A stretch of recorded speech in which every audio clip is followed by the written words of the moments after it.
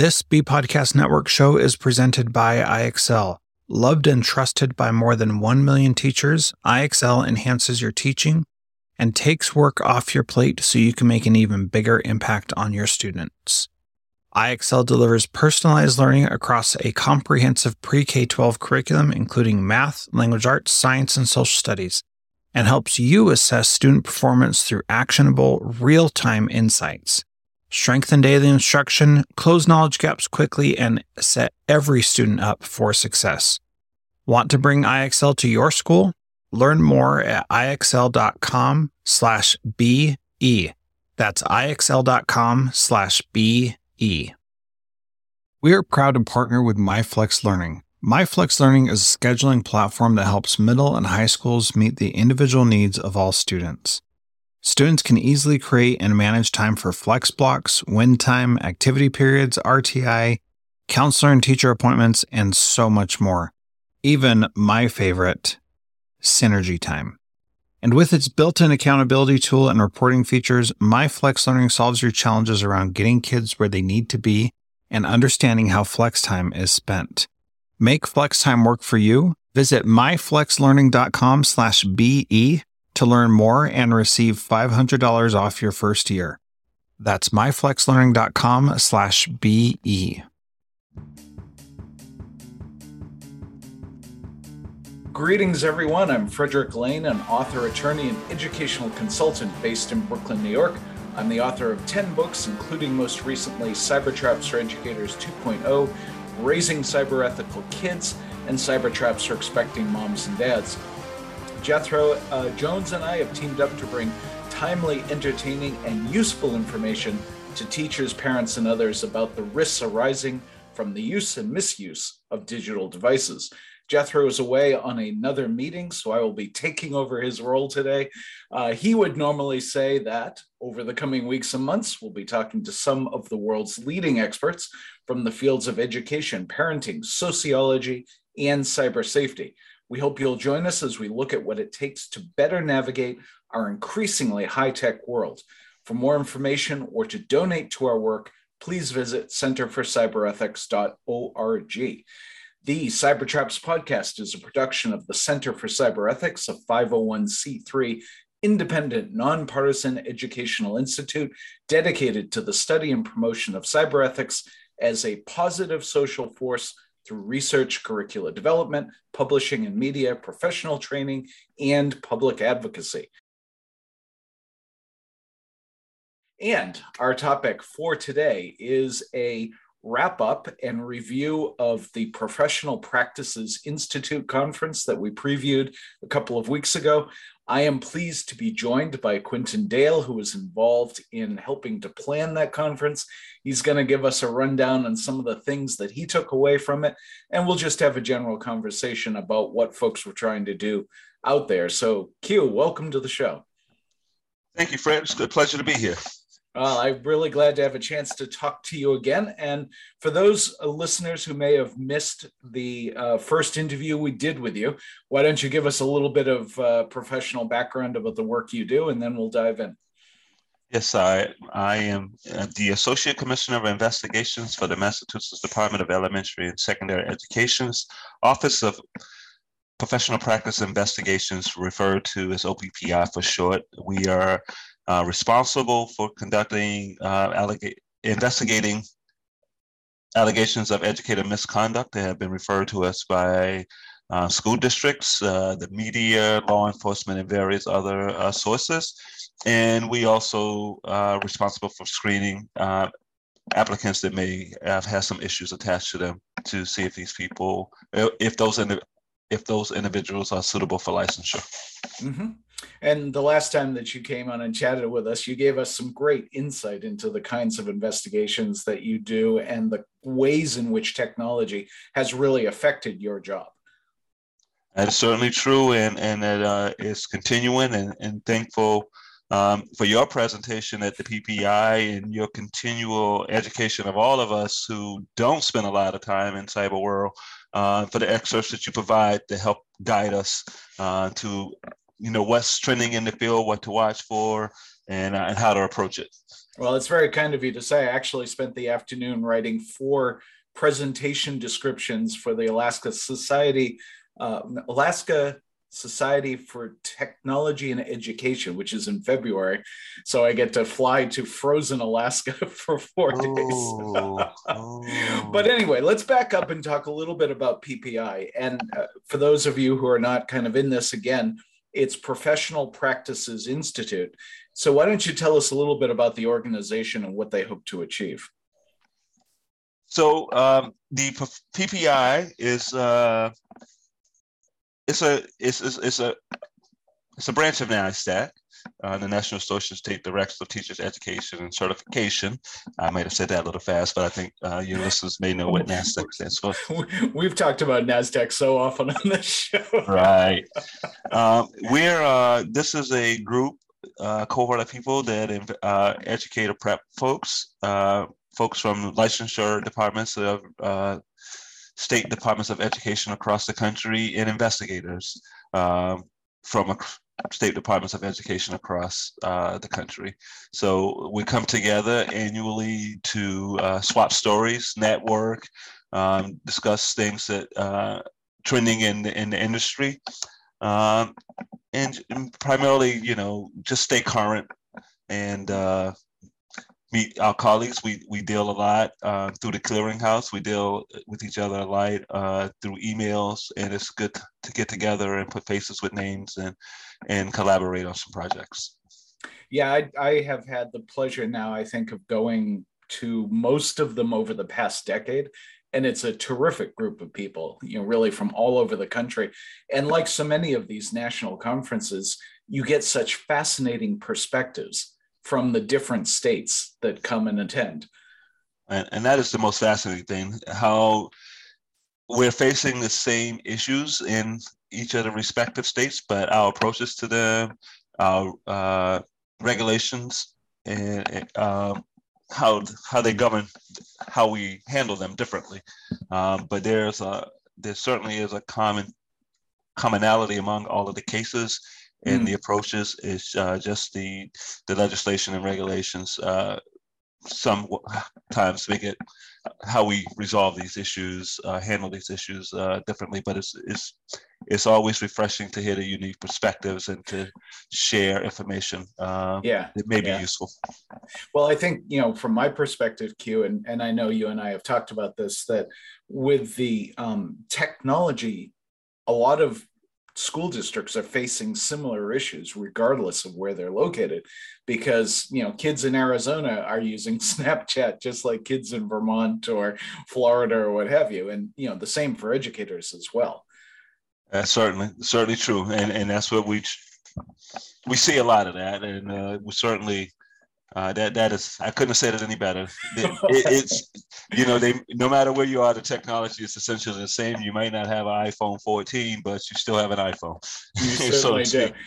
So if I don't know, I think you weren't chair of the planning committee, were you, or were you just a member this year? I don't recall. No, I'm currently serving as the chair for the PPI. Fantastic. So you were leading the group, and I served on this for a couple of years. It's a blast, but you were leading the group that was soliciting presentation proposals and then putting together the collection of presentations that people heard. So what kinds of things were you seeing? What helped shape the conference for you? One thing we knew, we had heard going into the conference that we're going to have a lot of first timers because there's been a lot of turnover in the workforce post-pandemic. So that we needed to go back to some of the original stuff that was done, right? Some of the introductory, some of the successful type of presentations that we had introduced previously. And then we wanted to move things forward with, legislative initiatives that were taking place in other states. Some states were effective in changing and defining some terms like more turpitude and grooming, and try to introduce how they were able to have those terms defined and work them into their regulations so that they can be enforcement actions can be taken based on that definition. And we also wanted to continue our trend of talking about restorative approaches to discipline. We just want to make sure that the messaging is out there that, not every offense is a death sentence in terms of it ends your career. There's an opportunity for some rehabilitative efforts, steps that can be taken to redirect the offending educators and have them go on and have successful careers. So we want to make sure that we're messaging that as well in talking about how states approach that. Here in Massachusetts, we're big on that, and we have become sort of a lead state in that area. So we felt that we had a lot of information that we could impart with that might be useful for other states in attendance, and that turned out to be true. Well, I think that's a really interesting angle. I'm curious to hear from your perspective where the line gets drawn. And was this something that got kicked around at the conference? Like, clearly there are going to be some offenses for educators that are beyond the pale, right? They just, there's no coming back from it. That is true. And yet I really respect this idea that maybe you're going to show a little compassion or empathy for people or give them a chance to re-engage in a more productive way. So you must have gotten different perspectives on where states draw the line on that. Yeah, I mean, some states wish they had the discretion to be able to do so. I think, right. In some states, things are by statute mandatory. Right. Their enforcement actions, there's no discretion there. But maybe when they come to apply for reinstatement, some of these techniques and alternatives can be applied, right? And I think what I'm referring to is using different courses, whether it be anger management, classroom management, substance abuse counseling, something along those lines that right.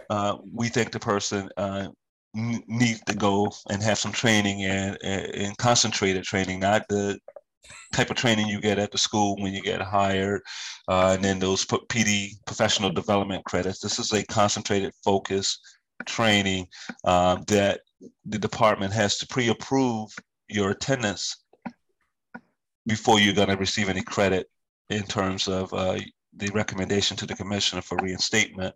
So, states are curious about that and how we assess which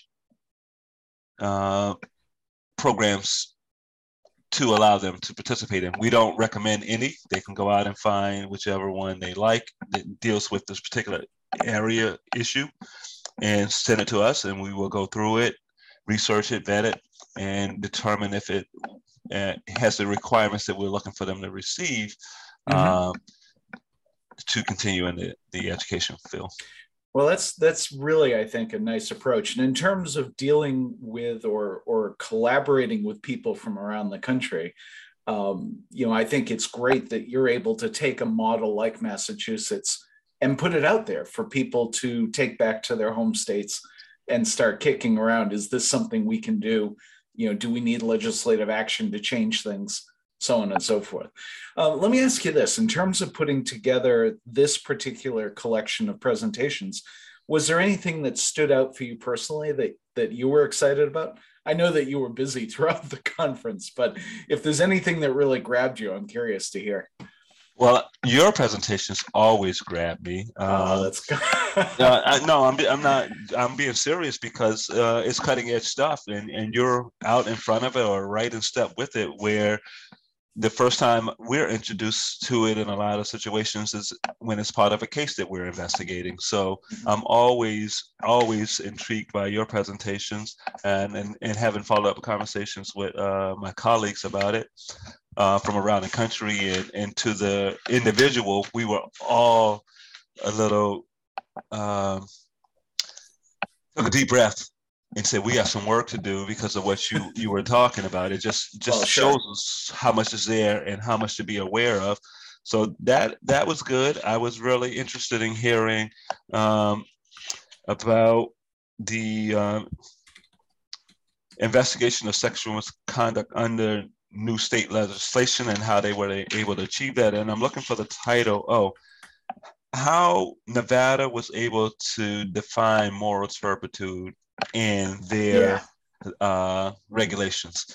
That I found that to be, in talking to Mike Arakawa in advance of the presentation and in the planning sessions, I found that I was really intrigued by how he was able to do that and have it become a part of their operating procedures. So let's expand on that a little bit, just so people will really understand. So if I understand correctly, and I only saw a few minutes of that presentation myself, but Nevada in its statute or in its teacher licensing regulations, or maybe both, uses the term moral turpitude, right? Mm-hmm. So do you know which it is? Is it a statutory term or is it a regulatory? I think it's statutory, but don't quote me on that. I do recall that he said it was statutory. And so the challenge for them is trying to figure out what the guiding rules are for applying that to teacher cases, right? That is true, but they had to work hard to convince, I believe, the legislators to allow it to happen by having a clear, what's the word I'm looking for? A broad understanding of it, the applications of it, the challenges to it, and the weaknesses and the strengths of it. And he was able to successfully get it done. I'm looking forward to going back and watching the presentation to learn a little bit more, because as you mentioned moments ago, bouncing from session to session, I missed some of the sensitive information that's being shared. Right. And as our listeners will get a chance to hear, Jethro and I took a lot of the session time to actually do interviews with people who were at PPI. So I was behind a microphone for many of these particular sessions myself. I think the one that I was really sorry that I didn't get to go see, because I think it's something every school should be aware of, is the idea of developing an ethics team within a school district. Yes. Certainly the Model Code of Ethics for Educators is a great document. It has a lot of useful. If a district or a state doesn't adopt the Model Code of MCEE, the Model Code of Ethics for Educators, there's a lot to take away from it to weave into your ed prep programs, to weave into educator prep programs. Because certainly, Fred, what we hear in some of these cases is, if I'd known, if somebody had provided me that type of information, the lines would have been a little more clearly defined, and I wouldn't find myself in the situation that I am. We'll send them out for some ethics training, and they will come back and say, this was the most useful training that I could have attended, and I wish that I had this before. They should become a part of ed prep programs. So I'm sorry, I got a little sidetracked from your question. No, that's totally fine. I think generally what you're getting at is spot on, that you want to catch educators as soon in the process as you can with this kind of ethical training.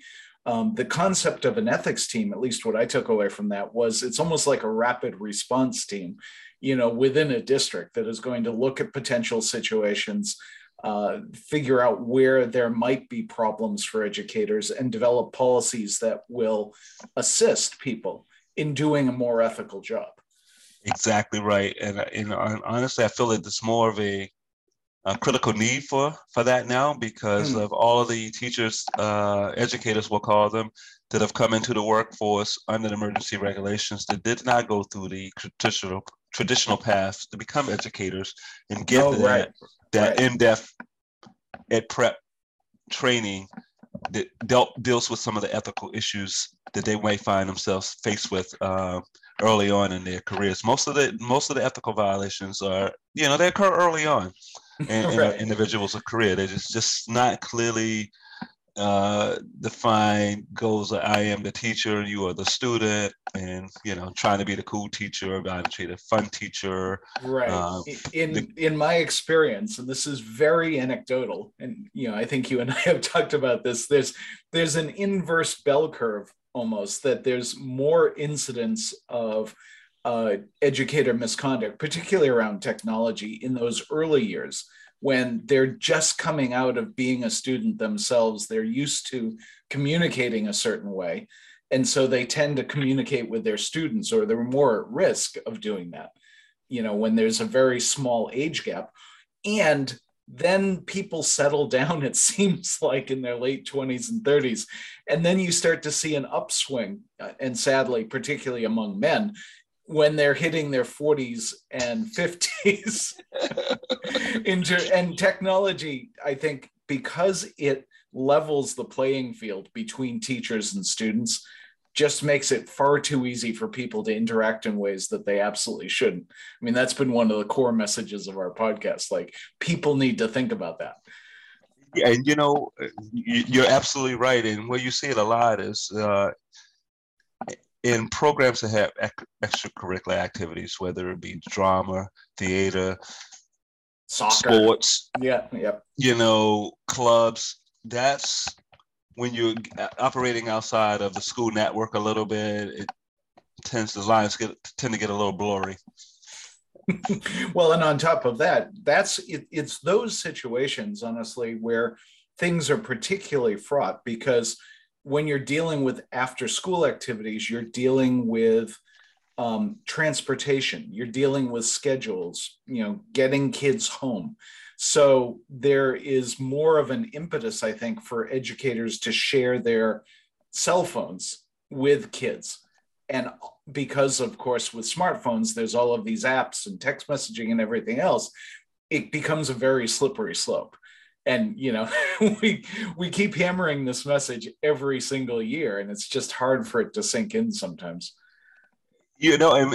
But that is so true. And that's why we continue to hammer at it, because you just got to keep beating that drum until people get it. But it's going to remain a slippery slope. Some people are going to definitely fall down that slippery slope and find themselves in an office like mine.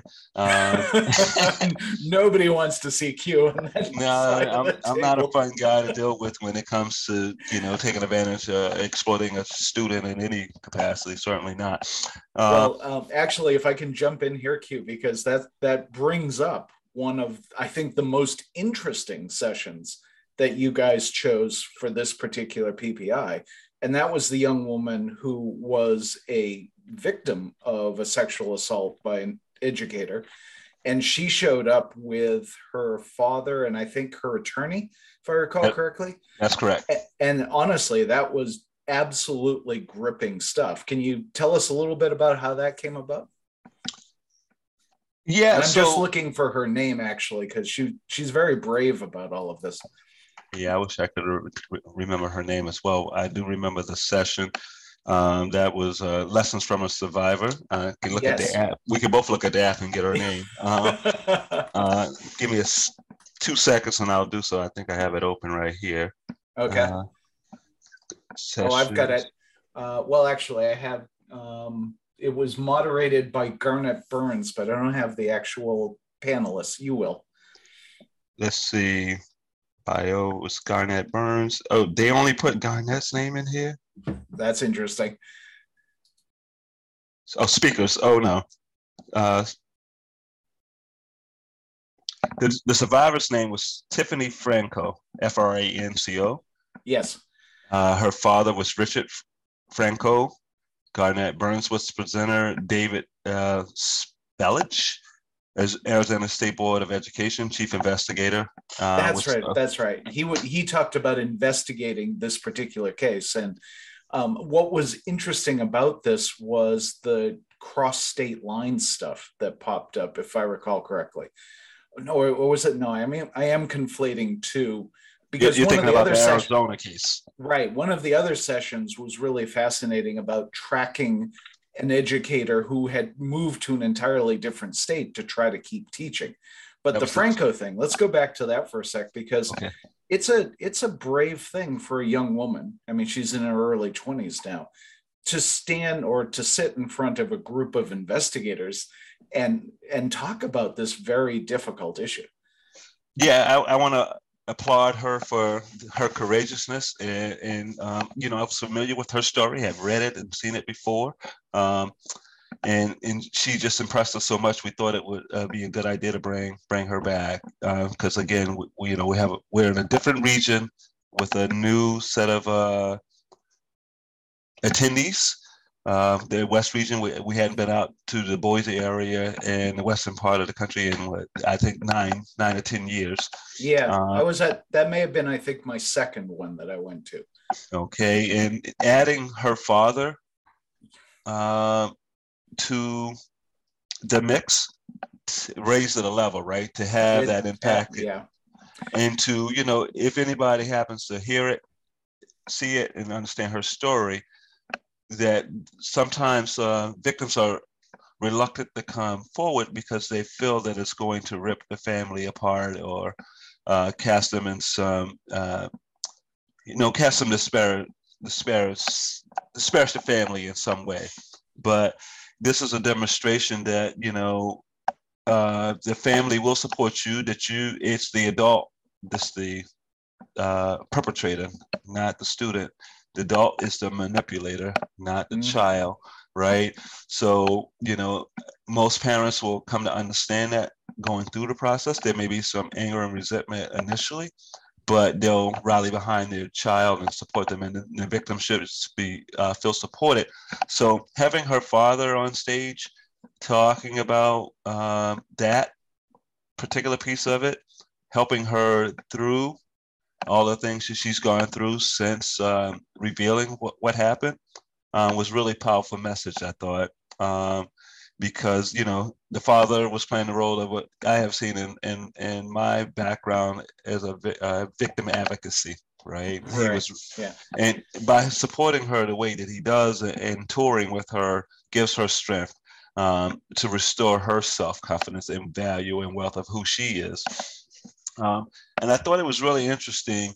You know, the investigator made numerous attempts to try to have this girl tell what was going on, to reveal what was happening, and she was reluctant, and she wouldn't return the calls, wouldn't respond to emails or messages. And finally, he was able to get a message, very simple message through to her. Google grooming. Yeah, that was, I'm glad you mentioned that, because that was amazing, that moment. And, you know, and the investigators clearly very moved by this whole thing. The story was compelling to him. He wanted to make progress. Mm-hmm. And she, because of her reluctance to engage with the process, because of, honestly, her fear of hurting the person who would hurt her, and that's part of the grooming thing. Yeah, it was just a brilliant, insightful thing to say to this young woman. Because as I assume you were about to say, once she read that definition, she called the guy back. That was exactly what I was going to say. And, you know, I stored that in my archives because that is something, because it is a challenge sometimes when we know something has happened, but we need the person to be ready to take the step forward. And I'm going to, you know, apply that strategy going forward. I thought that was very powerful and telling, and that led her to making her decision to come forward. And it was just a simple thing. Look this up. Yeah. I, as you may recall, I think you actually handed me the microphone when I was doing this, but I had a chance to pose what I realized and honestly meant it to be a fairly difficult question to the dad about the supervision of the child's phone, you know, his daughter's phone, because clearly there was a lot of communication between the educator and his daughter that might perhaps have been caught earlier if the parents had been a bit more engaged in terms of looking at her device. And, you know, he did not shy away from that. I mean, he agreed. He made it very clear that he wished he had looked at her phone more often. But, the problem you run into, and parents have said this repeatedly, is that as they're getting into their late teens, they of course want more privacy. And Exactly. that's a tough balance to strike. And I also think parents on the kids have been born and growing. These students have been dealing with technology their whole life. Sometimes the parents are at the other end of it. They were introduced to it, but it's not second nature to them, so they don't understand and have the savviness to be able to do. But as more parents have grown up with the technology themselves, they're better at understanding and preparing and inquiring and searching. I've seen recently, and I don't have any statistics to support it in this conversation, but parents have discovered things in their students' phones, tablets, and things like that, and they're bringing them forward and demanding action. And in the action they're demanding, it's not just from the school districts, it's from the local law enforcement. Sure. As well. So whether the local law enforcement, if they're able, and they have better forensics equipment, and if it's a close in age in terms of whether this started with the grooming at 15, 14, 13, and consummated above the age of consent, they want to do forensics on that phone to look in it and get in it and find things. And if they're through that discovery, if they're unable to make the criminal case, they are still making referrals to offices like mine so that we can get involved with disciplining the educator.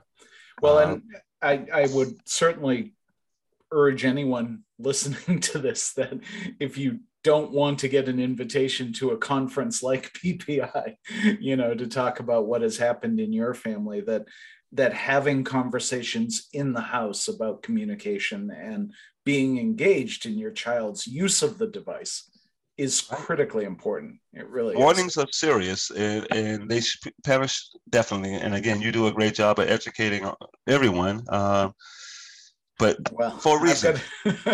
For a reason, right? And sadly, for a reason. I mean, I am, as I was delighted to share with you, a new grandfather. And one of the things that made me most happy, and I think it gets to your point about these younger parents now, is that my son and his wife are keeping their child entirely off of social media.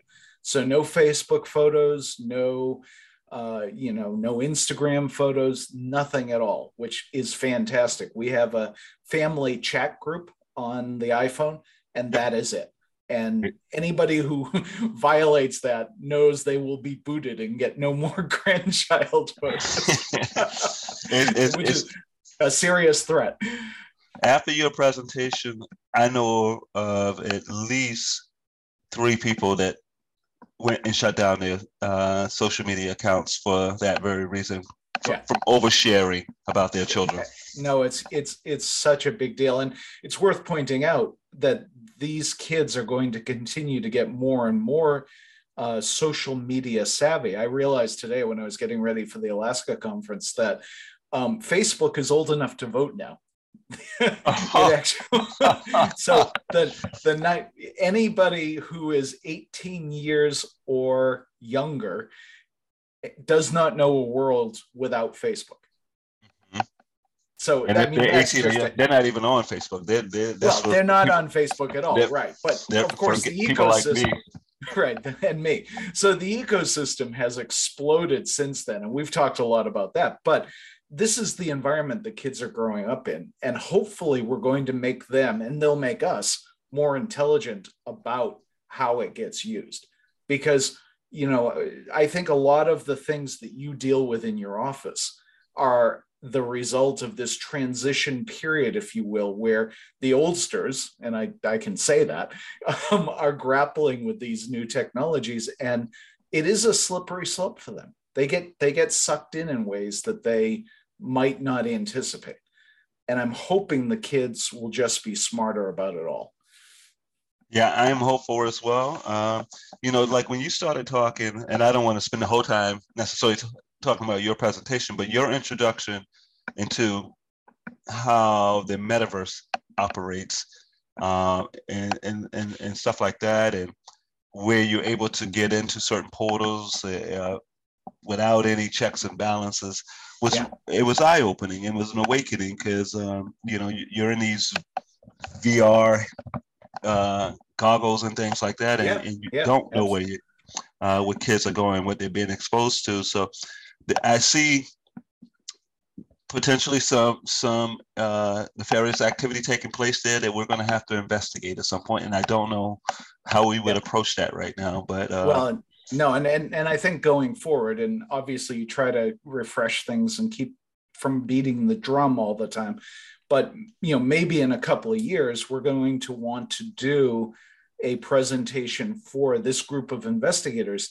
that really looks at the evidentiary piece, because I think one of the things that's fascinating is that there's no really good archive mechanism for virtual reality right now. And that's just going to be a huge, huge challenge. As a matter of fact, Q, I'm heading up to Vermont to work on a computer forensics case next week, which fortunately is just old school stuff, hard drive, things like that. So nothing too major. Let me ask you this as we start to wind down here. Boise, great location, wonderful job out there. So I think you guys deserve kudos for that. Where is PPI next year? PPI next year will be in Providence, Rhode Island, the 26th Professional Practice Institute. Well, that's fantastic. I'll get to hang out with my family when I come up for that one. And of course, it's only a train ride for me instead of, a cross-country flight. You won't have to go through 3 time zones like I did. Right. Coming to my time zone, well, of course, yours as well. It's just basically a shuttle, shuttle bus for you. So what kinds of things, I know there's a fairly quick turnaround in terms of your planning process. Are you chairing again next year in terms of Yes, I am. Okay. And so any kind of preliminary thoughts on the kinds of things you'll be looking at? So some preliminary ideas. I mean, we still haven't received the evaluations from the conference. We take a lot from that. We go back and review the roller likes because we use those to really get people talking and engaged. You have the prosecutors in one room, investigators in another room, and the prep folks in another room. So we go back and review those to see what really stimulated conversation amongst those topics discussed in those sessions, and try to develop presentations from there. We're always interested. If I can jump in, those I think are one of the best parts of the PPI conference. The idea that you get people from around the country with the same job function in a single room, talking about stuff. People, it's like watching a ping pong match. People bouncing ideas off of each other, and we do it this way. Why do you do it that way? Maybe we should do it that way. It's really amazing. I agree. So I really like those. Excuse me.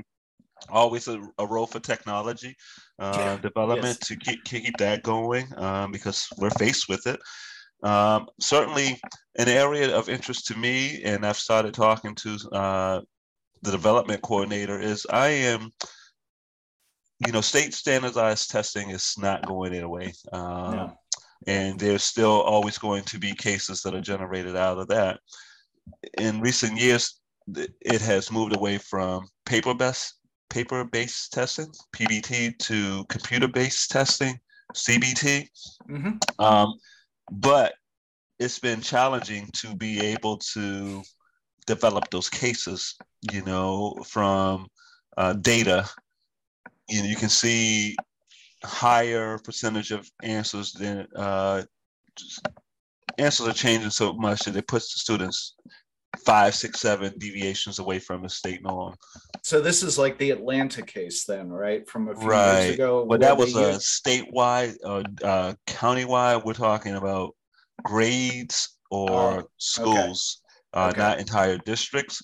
Yeah. Just trying to figure out, because this is a relatively new area, right? Computer-based testing.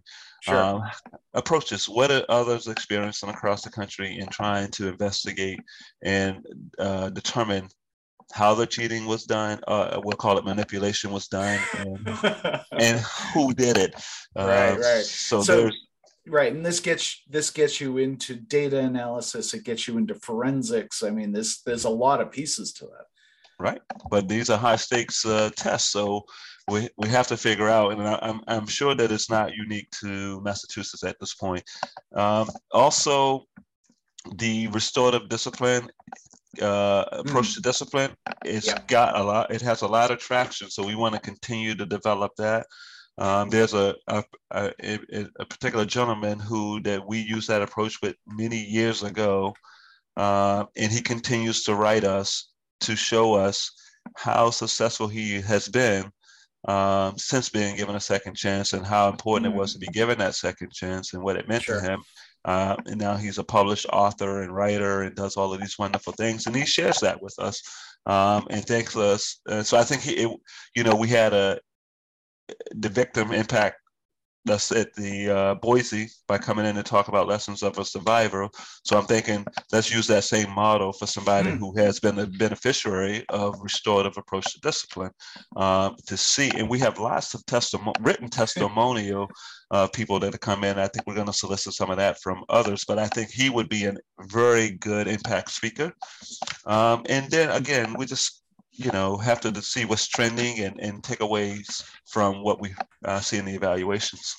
That sounds terrific. Let me ask you one last question, and then we'll wrap it up, because we have easily filled up our time and could have gone in a bunch of different directions. But if somebody is in a school district or they're in an organization that might like to learn more about PPI or get involved, is that possible for districts to do? What should they do? That is a really interesting question. And, that's I guess the very specific question I would have for you, Q, and I should have looked into this, and I apologize, I'm putting you on the spot, but let's say somebody wanted to look at or listen to the presentations, because there is an archive on the NASDAQ website. Do you have to be a member, or are those public facing? So I think they're public facing in some respects, where LEAs now have memberships that allow them access to certain information. Certainly, I think so, because the model code of ethics yes, for that's investigators, publicly available. Yep. That's publicly available. The model code of conduct is publicly available. So I think there is a way for the public to gain access to some of the presentations from PPI. Excellent. Well, what I'll do is I will send people to NASTech.net. So NASDTEC.net. There's a bunch of information there. I certainly will have this nailed down for the next time I bring it up and make sure. But NASTech, I firmly believe, has been a tremendous asset to school districts and to schools across the country. So I hope people will check it out. I hope they do as well. Excellent. Well, Q, thank you very much for giving us some time today and talking about PPI. It was a great conference, and I look forward to next year in Providence. Thank you, Fred. It was a pleasure being here. Jeffro, sorry I missed you. I'm looking forward to serving as the chair for the 26th annual PPI, improving upon this one and from lessons learned. And I will say that it will be less focused on sexual misconduct and more on things that don't deal with that so much, so that we can find some new fresh material to present to our target audiences. I will certainly work on my piece of that as well. That's great, Q. All righty, folks, that wraps up this episode of the Cybertraps podcast. In the coming weeks, we'll continue our coverage of emerging trends in a variety of areas, including digital misconduct, cyber safety, cybersecurity, privacy, and the challenges of high-tech parenting. Along the way, we'll talk to our growing collection of international experts who are helping us to understand the risks and the rewards of digital technology. As Jethro says every week, You can find the Cybertraps podcast on all your favorite podcast apps. We hope that you'll share the show with your friends and colleagues and reach out to us if you have questions or topic suggestions. If you'd like to follow us on Twitter while it still exists, Jethro is at Jethro Jones, and I am at Cybertraps. If you're still listening, you must have enjoyed the podcast. Please leave us a 5-star rating and review in your podcast service. We appreciate having you in our audience and look forward to having you join us for our next episode. The end. Excellent, Q. Great job, Thank you Fred. so much. Enjoy it. Pleasure. It's always such a pleasure to talk with you. And now I'm just realizing, oh my God, I've got to go set up a Mastodon account for Cybertraps. Good luck to you, my man. We'll be back in touch soon. Yes, sir. You be well. And thanks All again, right. Q. Safe travels. I know you're going to Vermont. And where else are you going? Well, I'm going to Vermont next week. And then my wife and I are celebrating our 20th anniversary in Montreal the week after that. And then I go to Boston to move my dad into the next level of care, which is kind of hard. And then we're in New York for 3 weeks, and then we go visit in-laws. So yeah, it's busy. Man, you have a cycle lined up. Well, I'm sorry about your dad moving into that phase, but you know you've been there for him, and that's all a parent can hope for, right? And just to be absolutely clear and ethically transparent, my siblings who live in southeastern Mass, the 3 of them, have been a godsend to my dad. You know, I get up when I can, but you know, he is so blessed to have the 3 of them kind of surrounding him. That's really nice. They're decent people. Yeah. I'll just say this. The reason I am so easy and quick to speak on that, because I'm from Virginia. I have 10 siblings, and wow. 8 of which are brothers and 2 sisters. And I did not feel that they did enough for my parents. My sisters, a couple of people in the family really stepped up. I did everything I could financially, more than anything, from afar. But when I hear like what you just described, I applaud it, and I always speak to people. I'm like, you're getting wings, because feathers for your wings, because it still bothers me to this day that I really couldn't be there for them. You know, every family has its own crosses to bear, and you know, I think that I take some pride in my siblings and I having figured out a way to work together. You know, there are always these inflection points, like moving dad out of his house or into care facilities, that I'm able to really block out and go up for that. But it's more the day-to-day stuff of kind of dropping in or doing medical appointments that, you know, my siblings will have not just wings, they will have golden wings. There you go. That's what I applaud it. And that's how I'm raising my kids. I mean, hopefully I live long enough to need that kind of care from them, but I don't. I put so much value and stock in that. So I applaud people who are actually executing that. So you and your family get a golden star from me. Well, back at you, Q. Okay, Be well and have a great weekend. You too, my man. I'll talk to you. Bye-bye. Yes, good. Bye-bye.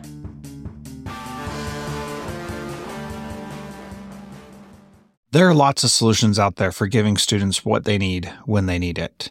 But when do they actually do all of those things? You need flexible time. When added into your master schedule, flex time enables students to get extra help or intervention, meet with teachers, make up work, get physical exercise, and try new enrichment offerings. If you're thinking of giving it a try, check out MyFlex Learning, which unlocks the benefits of flexible time without all the headaches you get with it usually. Its intuitive design and SIS integration makes implementation and training a breeze. Make your flex time work for you. Visit myflexlearning.com/BE to learn more and receive $500 off your first year. That's myflexlearning.com/BE. Do you want to save time on prep work, increase student achievement for all of your students, reliably meet Tier 1 standards? You can do it all, but don't waste another minute. Head straight to IXL.com/B to learn how IXL's research-proven teaching and learning platform can help you achieve these goals. That's ixl.com/BE.